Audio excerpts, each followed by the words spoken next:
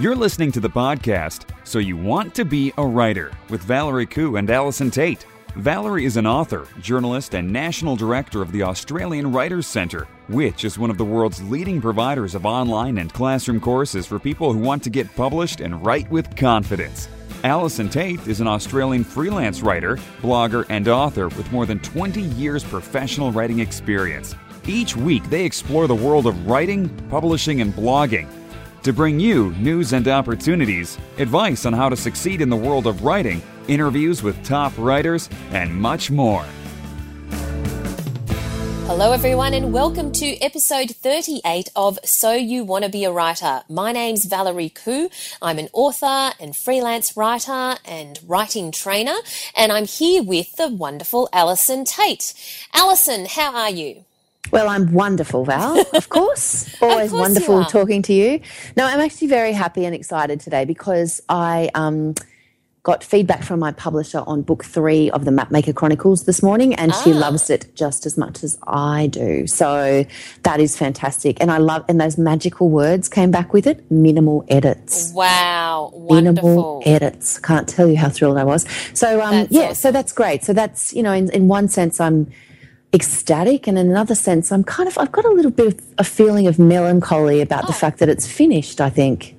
Yes. I mean, it's not out there yet, but the book is done, the story is complete, and you kind of have to wave goodbye to everyone in a funny way. So anyway, but I'm very well. And you, what are you doing? I have been very busy. In fact, let me see. Well, listening over my shoulder today, we have a visitor. She's not actually going to appear on the podcast, but you may remember that a couple of weeks ago, I went to Melbourne to do some, photography with a wonderful photographer called Gina Militia.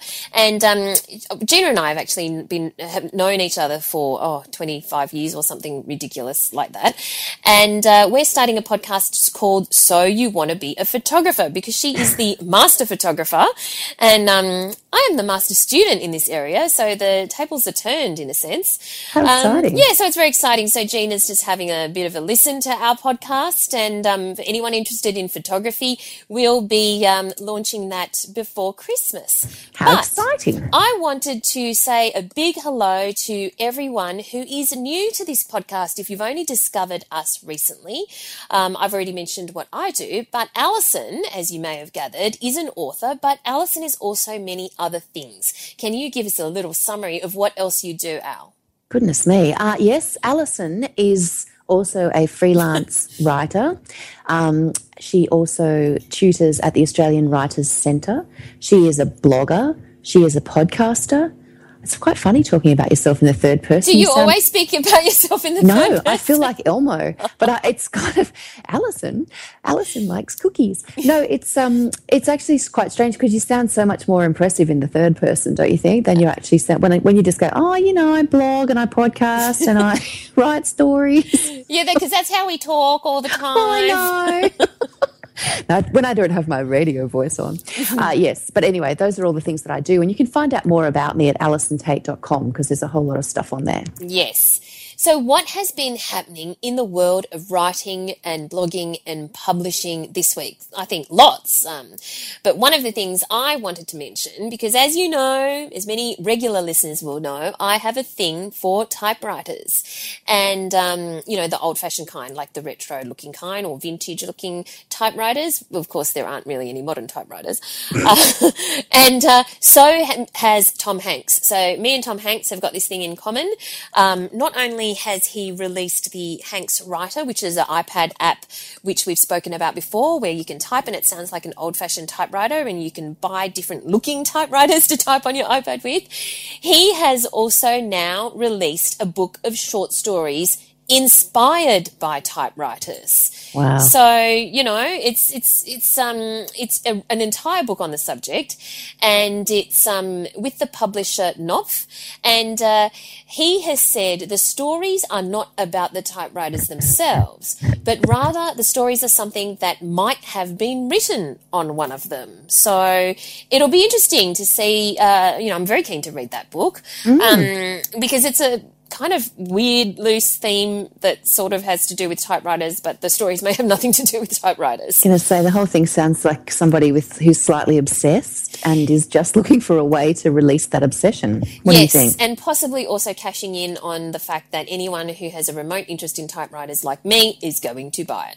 Yes. As will all fans of Tom Hanks. So, like it's a win-win really, isn't it? Yes, absolutely. So what else is happening, Al?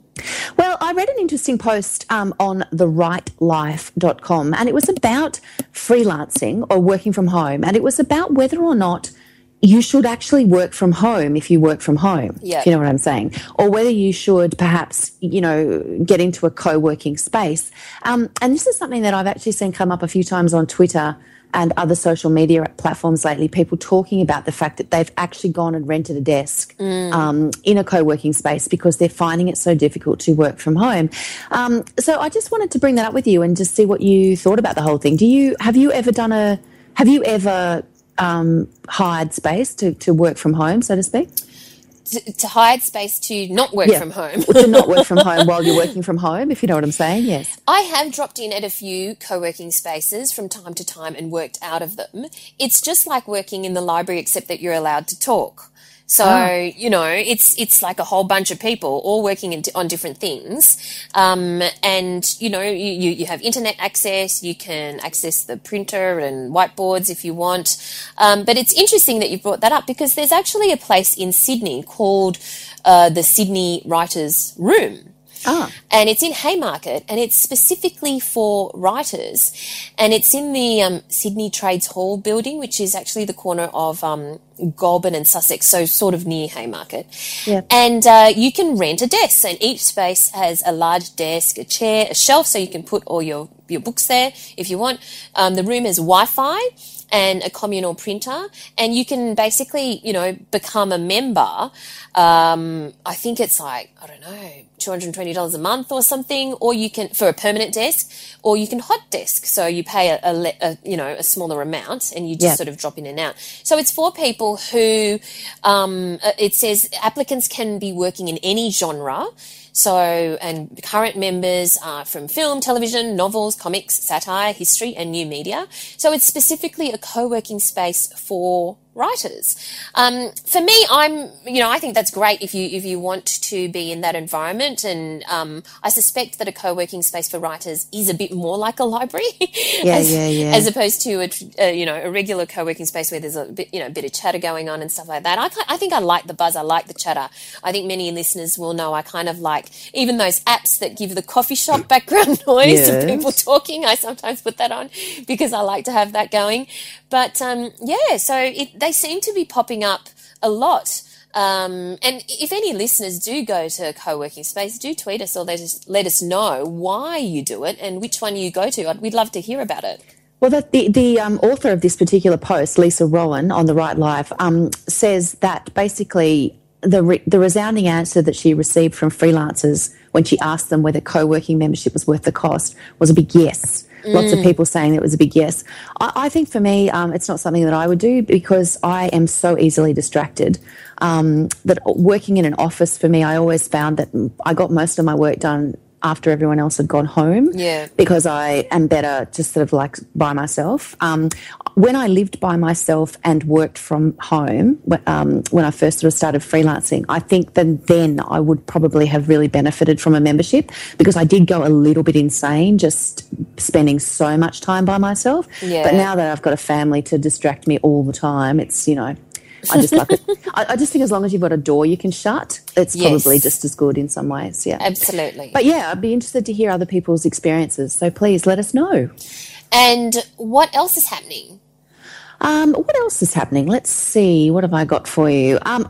Okay. Here's one that came up for me this week that I thought was really interesting because I've had this conversation with a lot of people, and it was on Writer Unboxed, and the title of the piece is "The Great Twitter Debate: Should You Follow Back?" And the overriding premise here is, if you're on Twitter and you're an author and you're trying to build an audience and a community, should you follow everyone that follows you, or should you kind of be more aloof and more sort of aspirational for the people who follow you.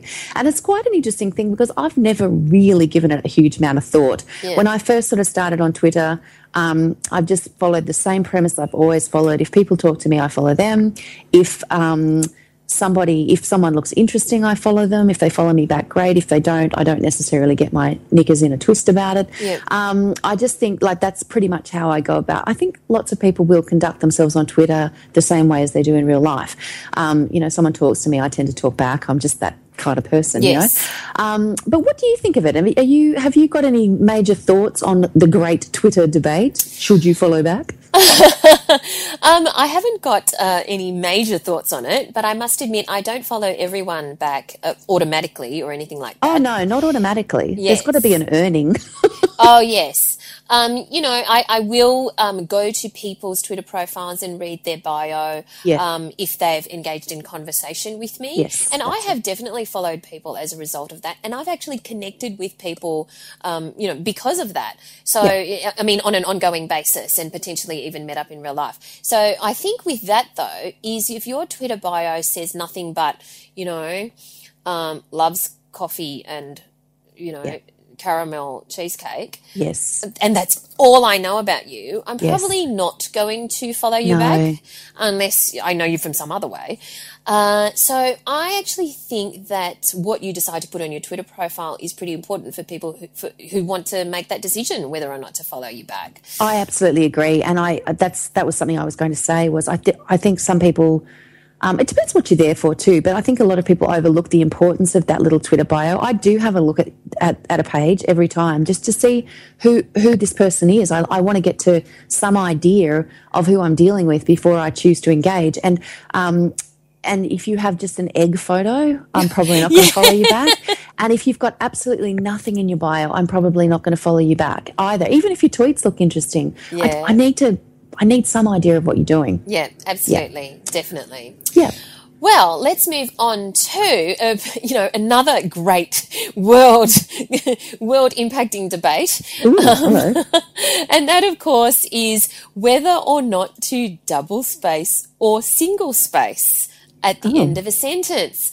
Now, there's this article on Lifehacker that whether you double space or single space after the full stop is actually an indication of your age. Because do you double space or single space? Oh, no, I single space. I learned double spacing when I learned to type. Yes. I did learn double spacing when I learned to type. But as soon as I started working as a cadet journalist, it was slapped out of me very early on. Exactly the same as me. My father taught me to double space because I learnt on a typewriter because I'm that old. Yeah. And let's not talk about that. Okay. But as soon as I got into a full-time journalism job, that was slapped out of me and people just looked at me as if I had three heads. But yet there are still people who are my age and younger who are double spacing. And it really goes to show that, some people find it really offensive or they think that you're really uneducated or that you have come from a backwater or are really old if you double space. Well, it's really interesting though, isn't it? Because at the time, it actually... In some areas, I think in government departments and stuff, a lot of them still do it. It's actually it's correct. It is the correct way to do it initially. Well, it was. It was. It's a style thing. It's a style thing rather than an offensive thing. Do you know what I mean? Well, I don't know so much. It kind of became a style thing, but it was actually because the space that a typewriter would provide when you press the space bar just wasn't wide enough. Yeah. So to distinguish the beginning of the sentence. So it was actually more from a ease of readability factor.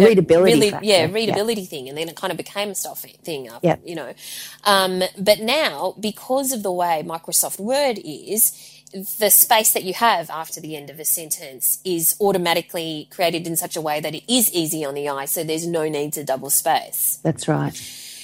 Anyway. We could talk about this for days, Val. What fun. But let's not. No, let's not. Let's move on to something else.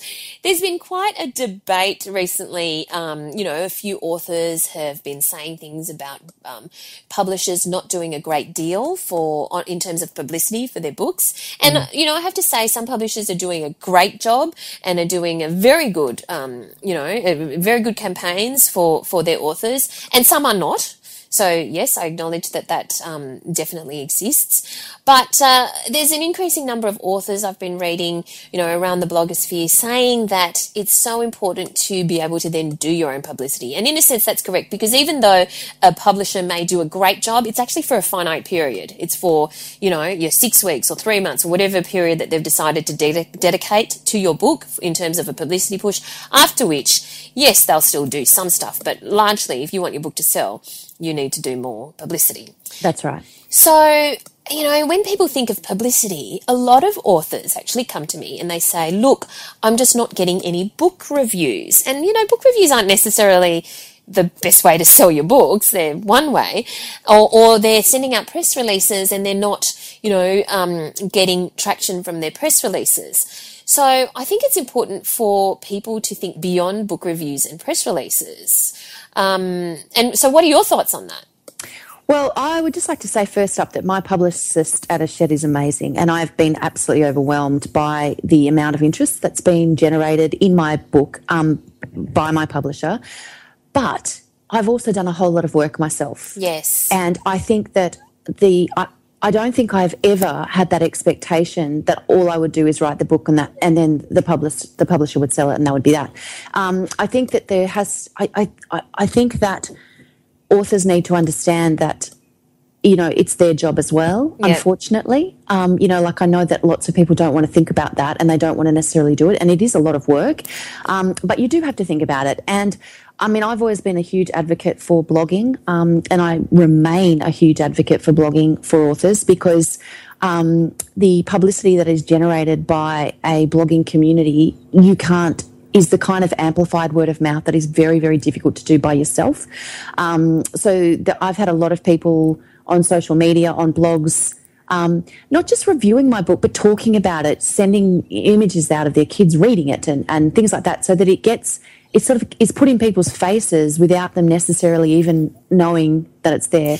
And also I'm very lucky. I'm quite well connected thanks to blogging.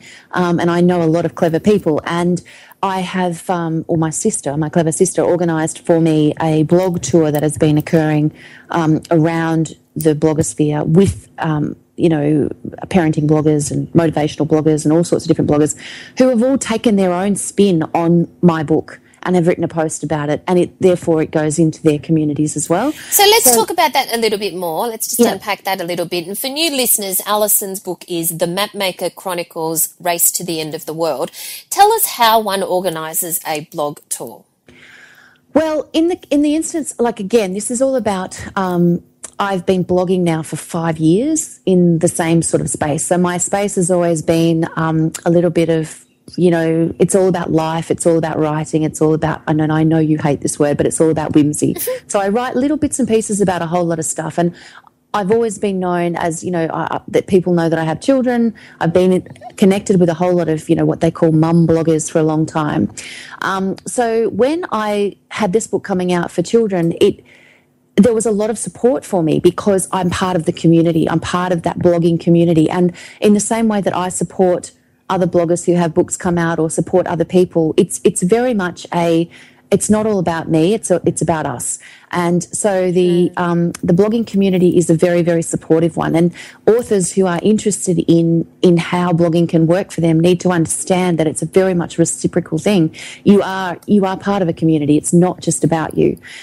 So when this book was coming out, it was a matter of talking to people that I had made relationships with over several years and saying, my book is coming, could I do something on your blog, or would you mind doing something on your blog, et cetera, et cetera.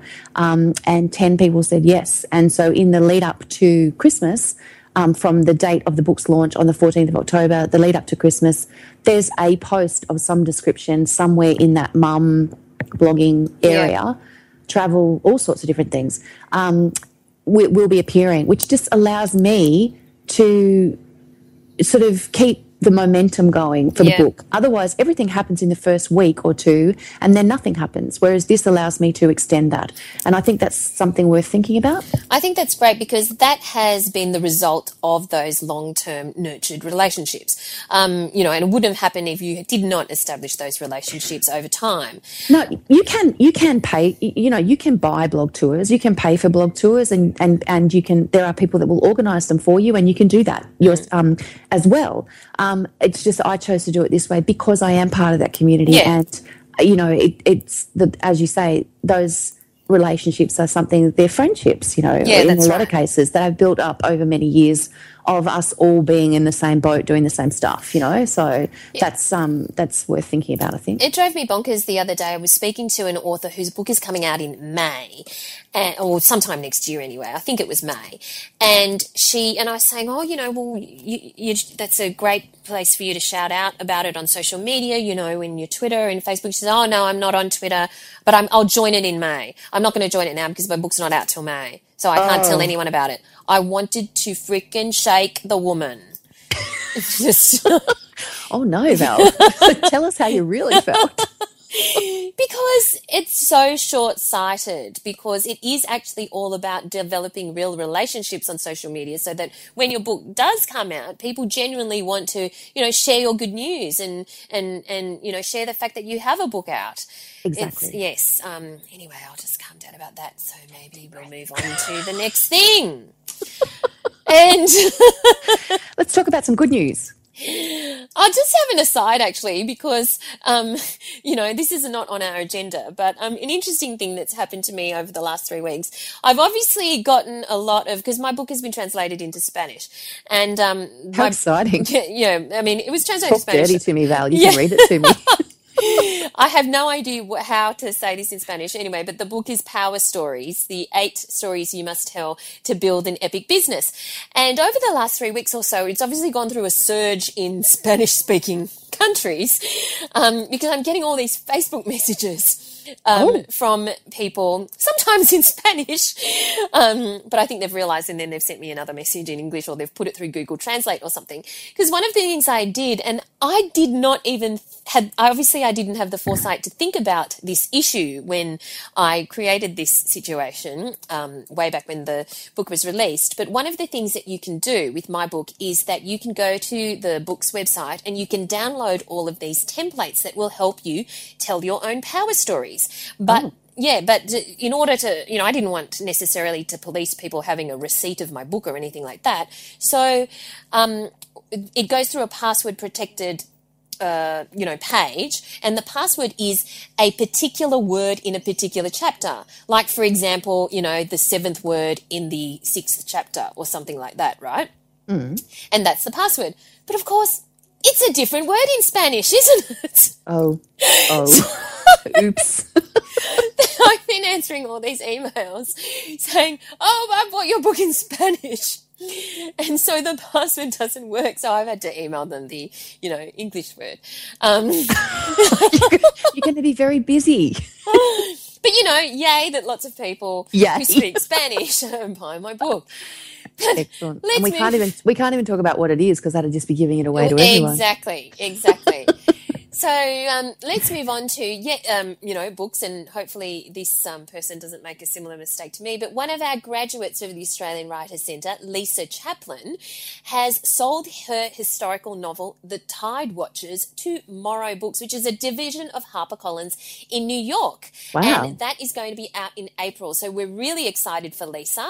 Because, it's a fantastic, that's a fantastic achievement. And she credits the Kate Forsyth for her History, Mystery and Magic course at the Australian Writers' Centre. She says it really helped her to give the revisions in her book more depth and strength. So congratulations, Lisa. We're very excited for you. We are indeed excited for you. I love it when graduates do exciting things. I always feel so proud. I know, fantastic. It's, it makes me do a happy dance every time I hear something like that.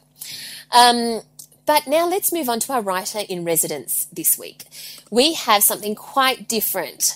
We sometimes interview authors for business books, and this week we have Toby Jenkins, who is the co-author, along with Adam Franklin, of a book called Web Marketing That Works, which actually is a book that is useful for authors who want to build their platform and build their online presence. So I do recommend that as a book for people who want to. It's not about writing, it's about marketing yourself or your business or whatever, but as it applies to writers, it's for your own author platform on the web.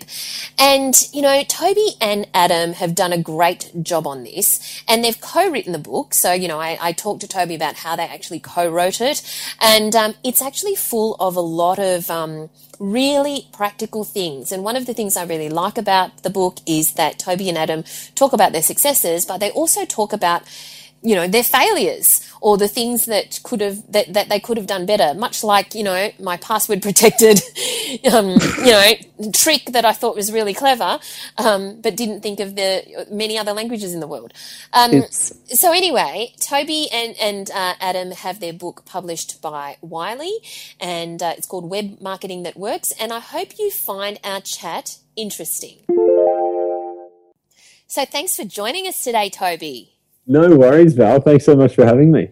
I am so excited to talk to you about this because I, first spoke to you about even the concept of this book before it was even, words on paper. And it's been so great to watch the journey and to see the different paths that you've gone down until finally I had the book in my hands.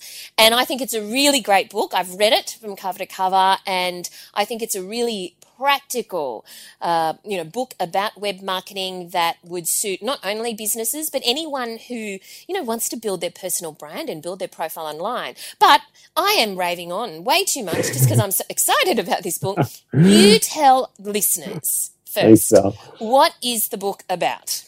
Yeah, look, the book is really, it's a summation of our 10 years in web marketing, or close to, where we, I guess, by trial and error predominantly, have learned what has worked and what doesn't work in terms of generating leads primarily for our business, Blue Wire Media.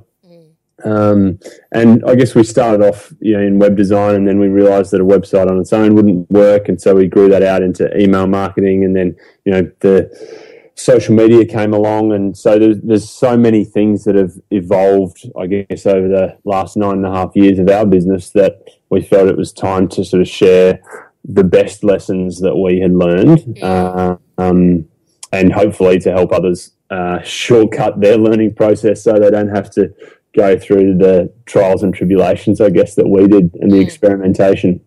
So it's going to help, if people read this book, it's going to help them do what exactly? And particularly, how would it be helpful to writers?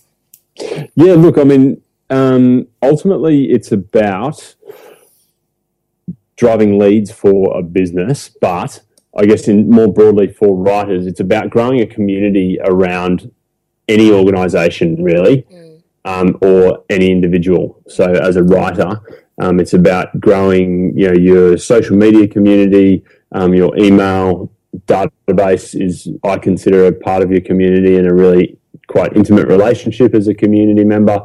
And then, attracting more people to that, whether it's around a particular message or particular story, or particular topic or genre that you're writing about.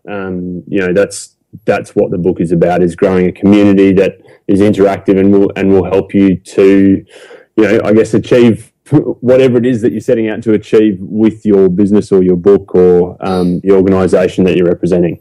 Now, one of the things that you just said before was that it's like your trials and tribulations. It's showing the lessons that you've gone through so that people can learn from it. And one of the things I really do love about the book is that it's not only, full of practical strategies. You do actually reveal your mistakes. You actually show us the numbers. You actually say not only the things that worked, but the things that don't work. And in this world of, let's all put our best face forward, was that an easy thing for you and your co-author Adam to do, to reveal your failures? Look, Not necessarily, but in part, there's a couple of reasons for doing it, I guess. One was there's some reasonably amusing stories, or certainly, we found them amusing, and that we had in terms of our failures, like me introducing myself as Adam in the early days when we were knocking on doors. And, I mean, I guess it's a bit more humanizing as opposed to sort of standing up on a high horse and saying, oh, this is what you must do, this is what you must do. To us, the books that we'd really enjoyed as well had shared their failings, and business books particularly had shared, the pitfalls and things that had gone wrong as much as they shared the things that had gone right. Yeah. And so, we set out to emulate those kinds of books, and we also just felt as though, it made for a story as opposed to just a to-do list for someone who picked it up. Yeah. That's exactly right. It's a great story. Yeah, well, I mean, it's our story. Some will like it, some won't, I guess, but it's certainly a pretty true and fair representation of our last 9.5 years, and it was a great opportunity to reflect on that as well. It was really fun. Now, you've co-written this book with Adam Franklin, and you've obviously known Adam for a long time. Can you just give us an idea of how long you've known Adam, and what was it like to co-write a book together? Yeah, well, I mean, Ads and I have been friends since year one. So Really? we were at primary school in grade 1 together. So what's that, 6? And so we did primary school, high school, university, post-uni. Ads went off to travel. I was playing water polo at the time. So a couple of years later, we sort of joined back up, and when my water polo sort of finished up as well, we then decided we'd have a crack at this business. So we've now been in business as well for 10 years. And so writing a book was something that we dreamt about for when it came to the business side of things, but also, to us, I guess it was an extension of a great friendship and a really long friendship. So it was a stack of fun. We've had a huge amount of enjoyment and support working, with a great mate, even though a lot of people have said over the years, you've got to be careful going into business with a mate. I guess we've taken appropriate measures to make sure that, we put the friendship as high as we could all the time. Yeah. And that's made a huge difference. You're obviously very close. You've known each other since year one. But on a practical level, when you co-write a book, how do you actually, on a practical level, divide it up? How do you, did you write one chapter each? Did you write chapters together? What did you actually do to make the book happen?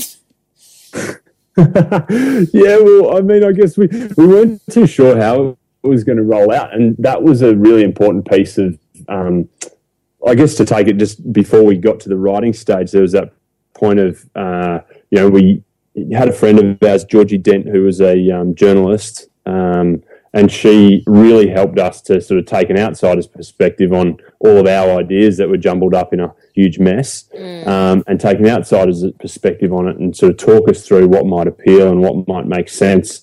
And she really helped us write the book proposal. And I think the beauty of having Georgie on board for that part of the project was that she really helped us frame a structure around what we were going to say, and as well as obviously help us get the book deal in the first place, which was a huge help. And then when it came time to the actual writing part, Valerie, you sort of, doing your course and stuff really helped us to build the confidence. And we'd written a lot of blogs, I guess, so we weren't unfamiliar with writing. And when we decided it was really going to be our story that we were going to tell, then it made sense that we sort of manned up and wrote it ourselves. Yeah. And to be honest, looking back on it, that's exactly how I'd do it again. It's just been such a satisfying process. But then when it came time to the actual writing of the content itself, I think one of the best things we did was that we both went away for a week down to Giroa, down south. Right. And we basically it was book planning, it was hammering it out, it was trying to write a couple of chapters and give each other feedback and kind of iterate really quickly to see what was going to work in terms of a format and working together to get the book actually written and the chapters written and stuff. And ultimately we decided that we'd divide it into chapters, and then we would each write a chapter, and then we'd come back and review that chapter, critique it, and then, go back and make alterations and what have you. And so it was sort of chapter by chapter. And Adam, he used Scrivener as the tool, which I think was your recommendation from the writing course again, as the master copy. And I was writing chapters on Google Drive, so we could share and Google Docs and stuff, so we could share each of the chapters in the book and then and also review them together. Whether we were remote or physically together, it meant that we could go over them wherever we were. So that really helped as well. That's really interesting. So basically you divided up, you divvied it up, decided you write these chapters, you write these chapters, and that's an interesting process. You did it on Google Drive first, and then you kind of left comments for each other, is that right, on Google Drive, before then putting it onto the master copy in Scrivener? Is that how it worked? Well, Adam put his straight into Scrivener. Right. It was just mine that I did on Google Drive. Right. And then from there, I'd just call him up and we'd talk through it over the phone, and I'd make edits. Sometimes he'd jump in and highlight and make comments and stuff. But we actually found sort of talking through each of the chapters was just a faster way to get to a conclusion around a particular point, or whether the sentence structure was right or wrong, or whether it was the intent behind it was easier to communicate over phone than it was through comments on the doc itself. So it's a book about web marketing, and yet it actually and it has two authors, and yet it actually has a strong voice. Now, you two must just live in each other's pockets or something, because I don't think I can, it's unless it's explicit that you're writing some bit or whatever, it really kind of all gels together. Do you think that's just because of your friendship, or did you make a point to kind of go through and think, that sounds a little bit, jarring compared to the next bit? What did you do on that front? Well, I think one of the things that was just invaluable was just our editor was excellent. Right. So, again, to be brutally honest, when we submitted what we submitted to the publisher, the editor was the guy who pulled, really quite different styles and different content, and we were sort of pretty worried about what we'd submitted, but then sort of confident of the core messages, but worried about it felt like there were a heap of loose ends, and the editor was phenomenal at pulling that back to something that we could then actually make progress on, because I don't think our raw material was too raw for us to actually get to the end result, whereas the editor got it to a point where we could then say, right, okay, now we can go through. And I mean, we spent Christmas going through every sentence. Wow. And hammering it out, discussing it. Okay, so give me some time frames. Really key chapters that needed work. Yeah. So give me some time frames then. When did you get approximately when did you get the book deal, and when did you start on the book? How long did it take for you to write? When did you hand it in? Then when you got the edits back, how long did it take for you to kind of revise it, and was there a lot of change? Yeah. So we got the book deal, I think it was around either end of June or early July. Yep. Or it may have even, maybe mid-July or something. 2013. 2013, yes. Yeah, okay. And so we then decided, okay, well, we started sort of having a crack separately at writing chapters and sort of putting some ideas down.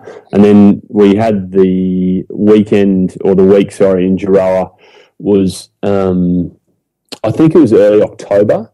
Right. And so that, again, we both brought all of our ideas to the table, sat down, hammered it out, and then that really gave us a framework to move forward on.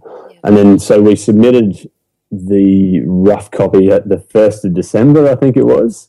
Wow. So we really punched it out in 2 months. Jurella may have even been the start of September. So it was either 2 months or 3 months pretty much to do all the writing. Yep. And then they started to drip feed the edits back to us. And we did a little bit of interacting with the editor, but then the best solid block of time was immediately after Christmas. And so we came back we'd both gone up north to Brisbane and for Christmas because that's where our families are. And then we came back down to the day after and spent the next 2.5 weeks going through all the editors' edits and hammering it out and, sentence by sentence, as I say. Wow. I think Jonathan Crossfield has a great explanation of trying to bash the words into submission. Yes. And I couldn't agree with him more. Then, did you enjoy the process of writing this book? It was really challenging. We did a lot of research in terms of trying to find, what might be the best way to write it. We went looking through, for instance, we went through all the Amazon reviews of marketing books to see, and we looked at the sort of 3 stars or less to go, okay, well, what are the gaps in these marketing books that we could try to fill? Yeah. And what are the critiques of these books? And great books, whose work we loved and authors and stuff that we really liked, to see where we might be able to sort of try to make ours a little bit different. But yeah, I did. And then it was the 2.5 weeks were really brutal in that editing process. But ultimately, I think it was an intense and really exhilarating sort of project that we got. I don't even with more time, I don't think we would have. Ads and I were both really satisfied with the end result, and don't sort of really feel as though we could have done it any better or much differently. I'm sure it could have been better with a bit more time, but as anything can be. But given the time constraints, we really felt as though we managed to convey the messages that we really wanted to convey and get across the points that we were after. So, yeah, it was an enormously satisfying process. So apart from being satisfying, what other results have happened as a result of the book? Has it opened any doors or given you more opportunities that you otherwise wouldn't have had or would have been harder to come across? What is some of the outcomes? Yeah, absolutely. I mean, we've had opportunities that otherwise we wouldn't have had, for sure. I mean, people approaching us immediately with, requests to work with us. Which is awesome. I mean, ultimately, it's a pretty powerful. If someone has read it and enjoyed it, and then makes contact, then that's a great introduction. And so it's been really good for business that way. It's funny that writing a book. Well, it's not all that funny, I guess, but it still has that. It still has that aura around it. Like people say, "Oh, you've written a book! Wow, okay." And yeah, as I'm sure you've probably heard many times, Valerie. But I was still a bit surprised by it, even though I guess I probably hold that same opinion too. lots of authors who I admire too. The fact that it's down in black and white makes a huge difference. Yeah, the final benefit was just that I think it really helped. It forced a discipline on our thinking that had never been there before. Interesting. Without a doubt. Now, you're obviously, both you and Adam are experts in web marketing. What I'd love to share with listeners, especially the writers and aspiring writers, is some of your top tips on what you think they need to be doing when it comes to their own web marketing. Because we hear a lot about building the author platform and making sure that people have that author platform. I mean, what can people do from your expert point of view, apart from buy your book, which is fantastic, Thanks, Val. to build their author platform? Yeah, look, I mean, I guess the author platform that we would be proposing is always going to be online, and the fact that you can reach people who are passionate about, given a topic and not necessarily just non-fiction, given any topic, you can find people who are passionate about and communities that are passionate about a topic. There's no doubt about it, whether regardless of what you're writing about, whether it's a genre or, the particular topic within that genre or what have you. The fact is that the internet enables us to tap into communities that already exist. And so building relationships within those communities is really important. The other thing for non-fiction or fiction books, I guess non-fiction-wise, there are so many great examples of people writing blogs for business books and what have you, and certainly that was a huge reason why we were able to get a book deal in the first place, was that we had a blog, we demonstrated a writing ability and been able to build an audience through that blog and an email list. But in fiction as well, the example that springs to mind for me is a guy called Hugh Howey, the author of Wool, Shift and Dust series, which I have actually loved because I'm a big science fiction fan. But, he opted to share his content. Ultimately, he shared the core elements of his book before the books were published. And he then went on to self-publish, and it's a really interesting story of its own. But, I think, giving something away, and we say this in the book, actually, whether it's business and maybe it's for fiction too, in this respect, is that if you give something away that feels like you're giving away a little bit too much, then you're probably on the money in terms of it's enough for, if you feel like you're giving away too much, then it's probably enough for someone to actually feel as though they've got value from the interaction with you and be more inclined to follow and grow your community that way, is by giving your community enormous value that they then may share and refer on to others, ultimately. Now, you refer to your community, and obviously, writers are hoping they're the readers, the people who are going to buy their books. So I've heard some writers say, yes, I really love Facebook, that's my community, or, I've got X number of Twitter followers, that's my community. How important is it, in your expert opinion, how important is it to build your email list? I would say it's your number one. The reality, sadly, is that if you share something on Facebook, then 10% of those who like your page, for instance, get to see your content. And unless you pay to boost a particular post. And so that's because, Facebook is trying to make money. And so advertising is the way that they're going to do that. And so they've basically restricted that access to content, so then people will pay for it. So your community on Facebook is, you can automatically divide it by 10. And then even for the 10% who it does actually get in front of, how many of those interact it or read it or actually see it in the first place is well and truly up for debate, I believe, because it gets lost in amongst everything else.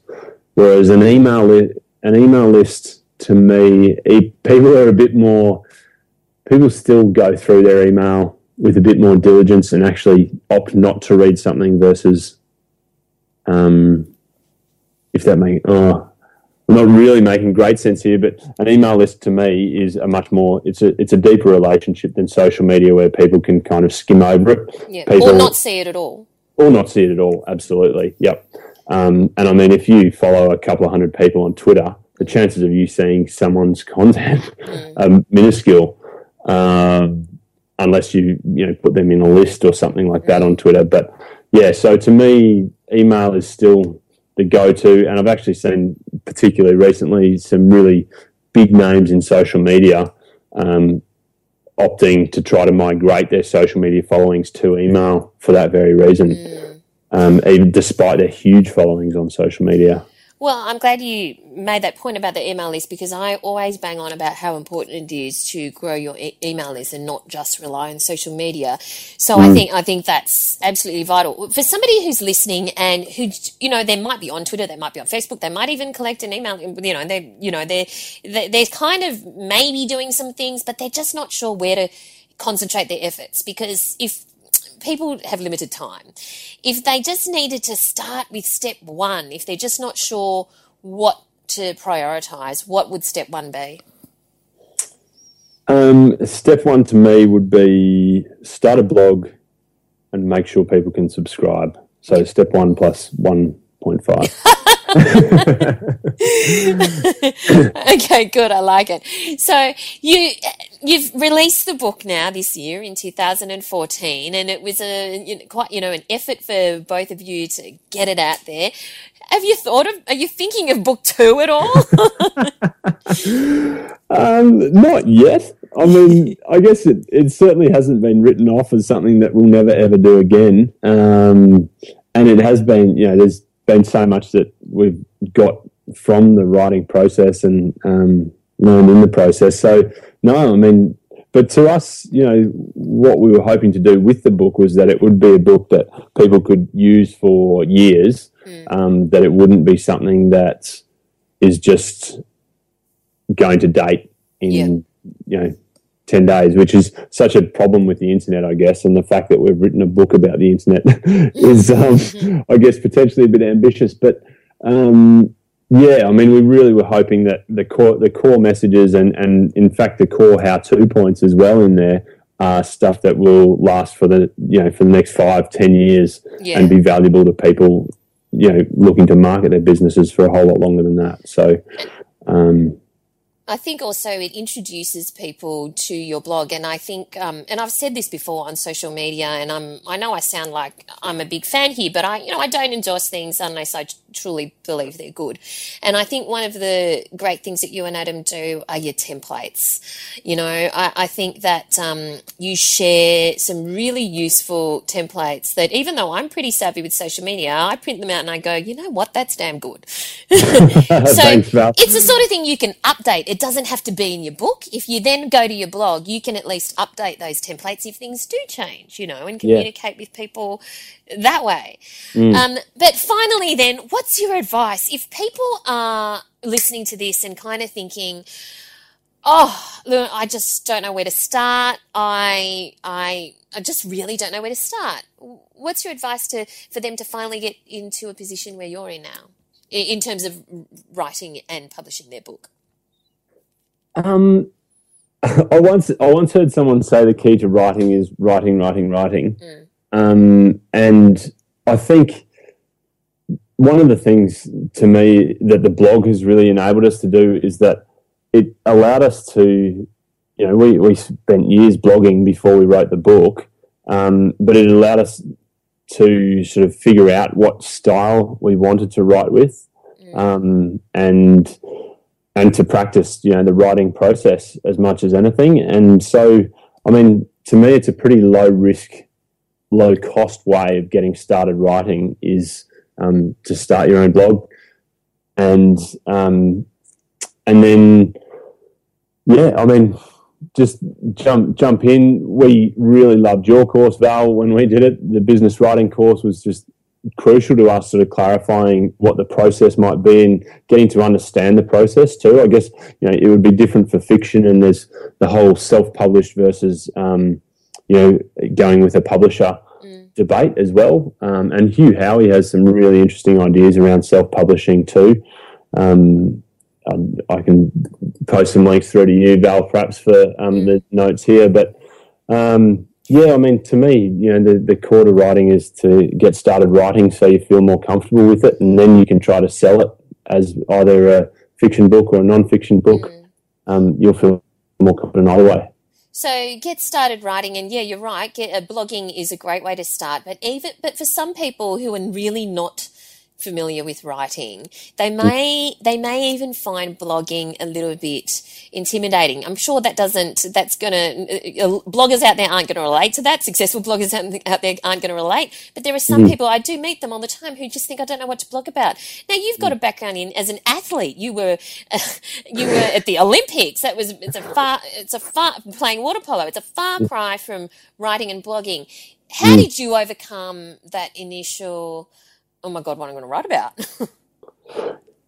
Yeah, good question.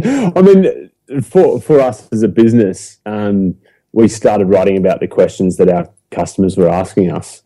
So that was a really easy source, I guess, for us of inspiration. What are the questions that I keep answering or having to answer on the phone? Why don't I just write something about it, and then I can just refer them to that. So that that's a sort of business non-fiction standpoint. I'm not quite sure, to be honest. I'm not quite sure how that would relate from a fiction standpoint. But I suppose even if blogging is too public, then sitting down to write, even I've heard other people say too. Like all I need to do is write one sentence each day. Some people go as little as that as their writing process, to say I'm going to write one sentence each day, and then that's the goal that I set. And then they find once they write that one sentence, the second one appears. I think that's right. And I think also write to no one. You know what I mean? I think people get intimidated when they think, what are people going to think? Whereas if you currently don't have any followers, it doesn't really matter. Just write to no one to start off with. Yeah. All right. Well, thank you so much for your time today, Toby. It's been great to have a chat with you. I think that there's a lot of stuff that people can learn from your book, Web Marketing That Works, by Toby Jenkins and Adam Franklin. And I really appreciate you sharing your insights with us. Oh, thanks so much, Val. It's been a heap of fun, and thanks as always to you for the course and everything you've supported with us along the way too. So thank you enormously. So I really enjoyed talking to Toby because I love chatting with business book authors, often because they also often have a strategic plan behind the marketing of their book. So even though their book came out a few months ago, Toby and Adam, Adam's last name is Franklin, have been, really proactive in the way that they have used social media. They have their own podcast as well called Web Marketing That Works, which is obviously great branding for the book. And they send out a really useful newsletter. So what they're doing, in fact, even if you've got no interest necessarily in Web Marketing That Works, if you just sort of look at the way they communicate with their community as an author and how they've built their author platform, it's a good example. So, yeah. Great. Okay, I'm signing up. Good on Toby and Adam. Yes. So, what else have we got? Oh, our app pick for the week. Very exciting. Ready, hit me. Is you may have heard that Microsoft is making the Microsoft Office apps. So stuff like Word, Excel, PowerPoint, but I'm particularly interested in Word. Yep. Sometimes I use a bit of Excel as well. Available to smartphones, to Androids and iPads and iPhones. So they've already climbed to the top of the Apple App Store charts. But apparently, and I haven't played around. I've downloaded it, but I haven't played around with it yet. But apparently, you can view, create, and edit Word documents. Oh, that's good. That is going to be really much easier than having to wait till you get back to your computer and, all the rest of it. So that's big. That's really good. Yes, can't wait to try it. Fantastic. What is our working writer's tip this week, Al? Well, I just thought that we would have a little discussion this week about something that is quite dear to my heart at the moment. And it's a question of whether or not you should only take on stories as a freelance writer. Should you only take on stories that interest you? And it's something that comes up a little bit because I find myself right now in the process of working on a couple of what could only be described as challenging pieces that I'm doing because the work was offered to me. The work is available. So I'm doing. Do they interest me? They do not interest me very much at all. In fact, I could pretty much categorically state that they don't interest me one slight little bit. However, I'm doing them because I'm a freelance writer who runs a business, and that business requires me to have some form of income. So therefore, I'm writing these stories at the moment. So I guess my question would be, and people do ask me this, particularly newer freelance writers who, still have stars in their eyes, which I don't really have anymore, whether or not, should you only be doing work that, that you find satisfying and are passionate about, and ideas that inflame your senses. See what I mean? Passionate. Yes. So my response to that is probably no, that people need to pay bills and you should probably be looking for work that is steady and allows you to do that. But what do you think, Val? Am I just being, jaded? No, not at all. I think, look, if you're a lady of leisure or a man of leisure and you don't need to earn a certain amount of money, go nuts. Only do the ones you're interested in. That's fine. But I think there are two things. I think that doing articles that you're not so keen on actually helps you grow as a writer. It will teach you new skills. It will teach you new research skills. It will help you think more analytically. And in some cases, you will love it. So it's actually part of this new mantra that I have of really just pushing you, getting out of your comfort zone and doing things that are different, because you would be surprised at some of the things that you hadn't tackled before that you think are really boring. But when you do it, not only have you learnt an incredible amount, you get an incredible sense of achievement because that's something that you never would have tackled before. So from a growth point of view and a learning point of view, I think you should do it. I don't think you should have your entire roster of articles being things that you hate, of course.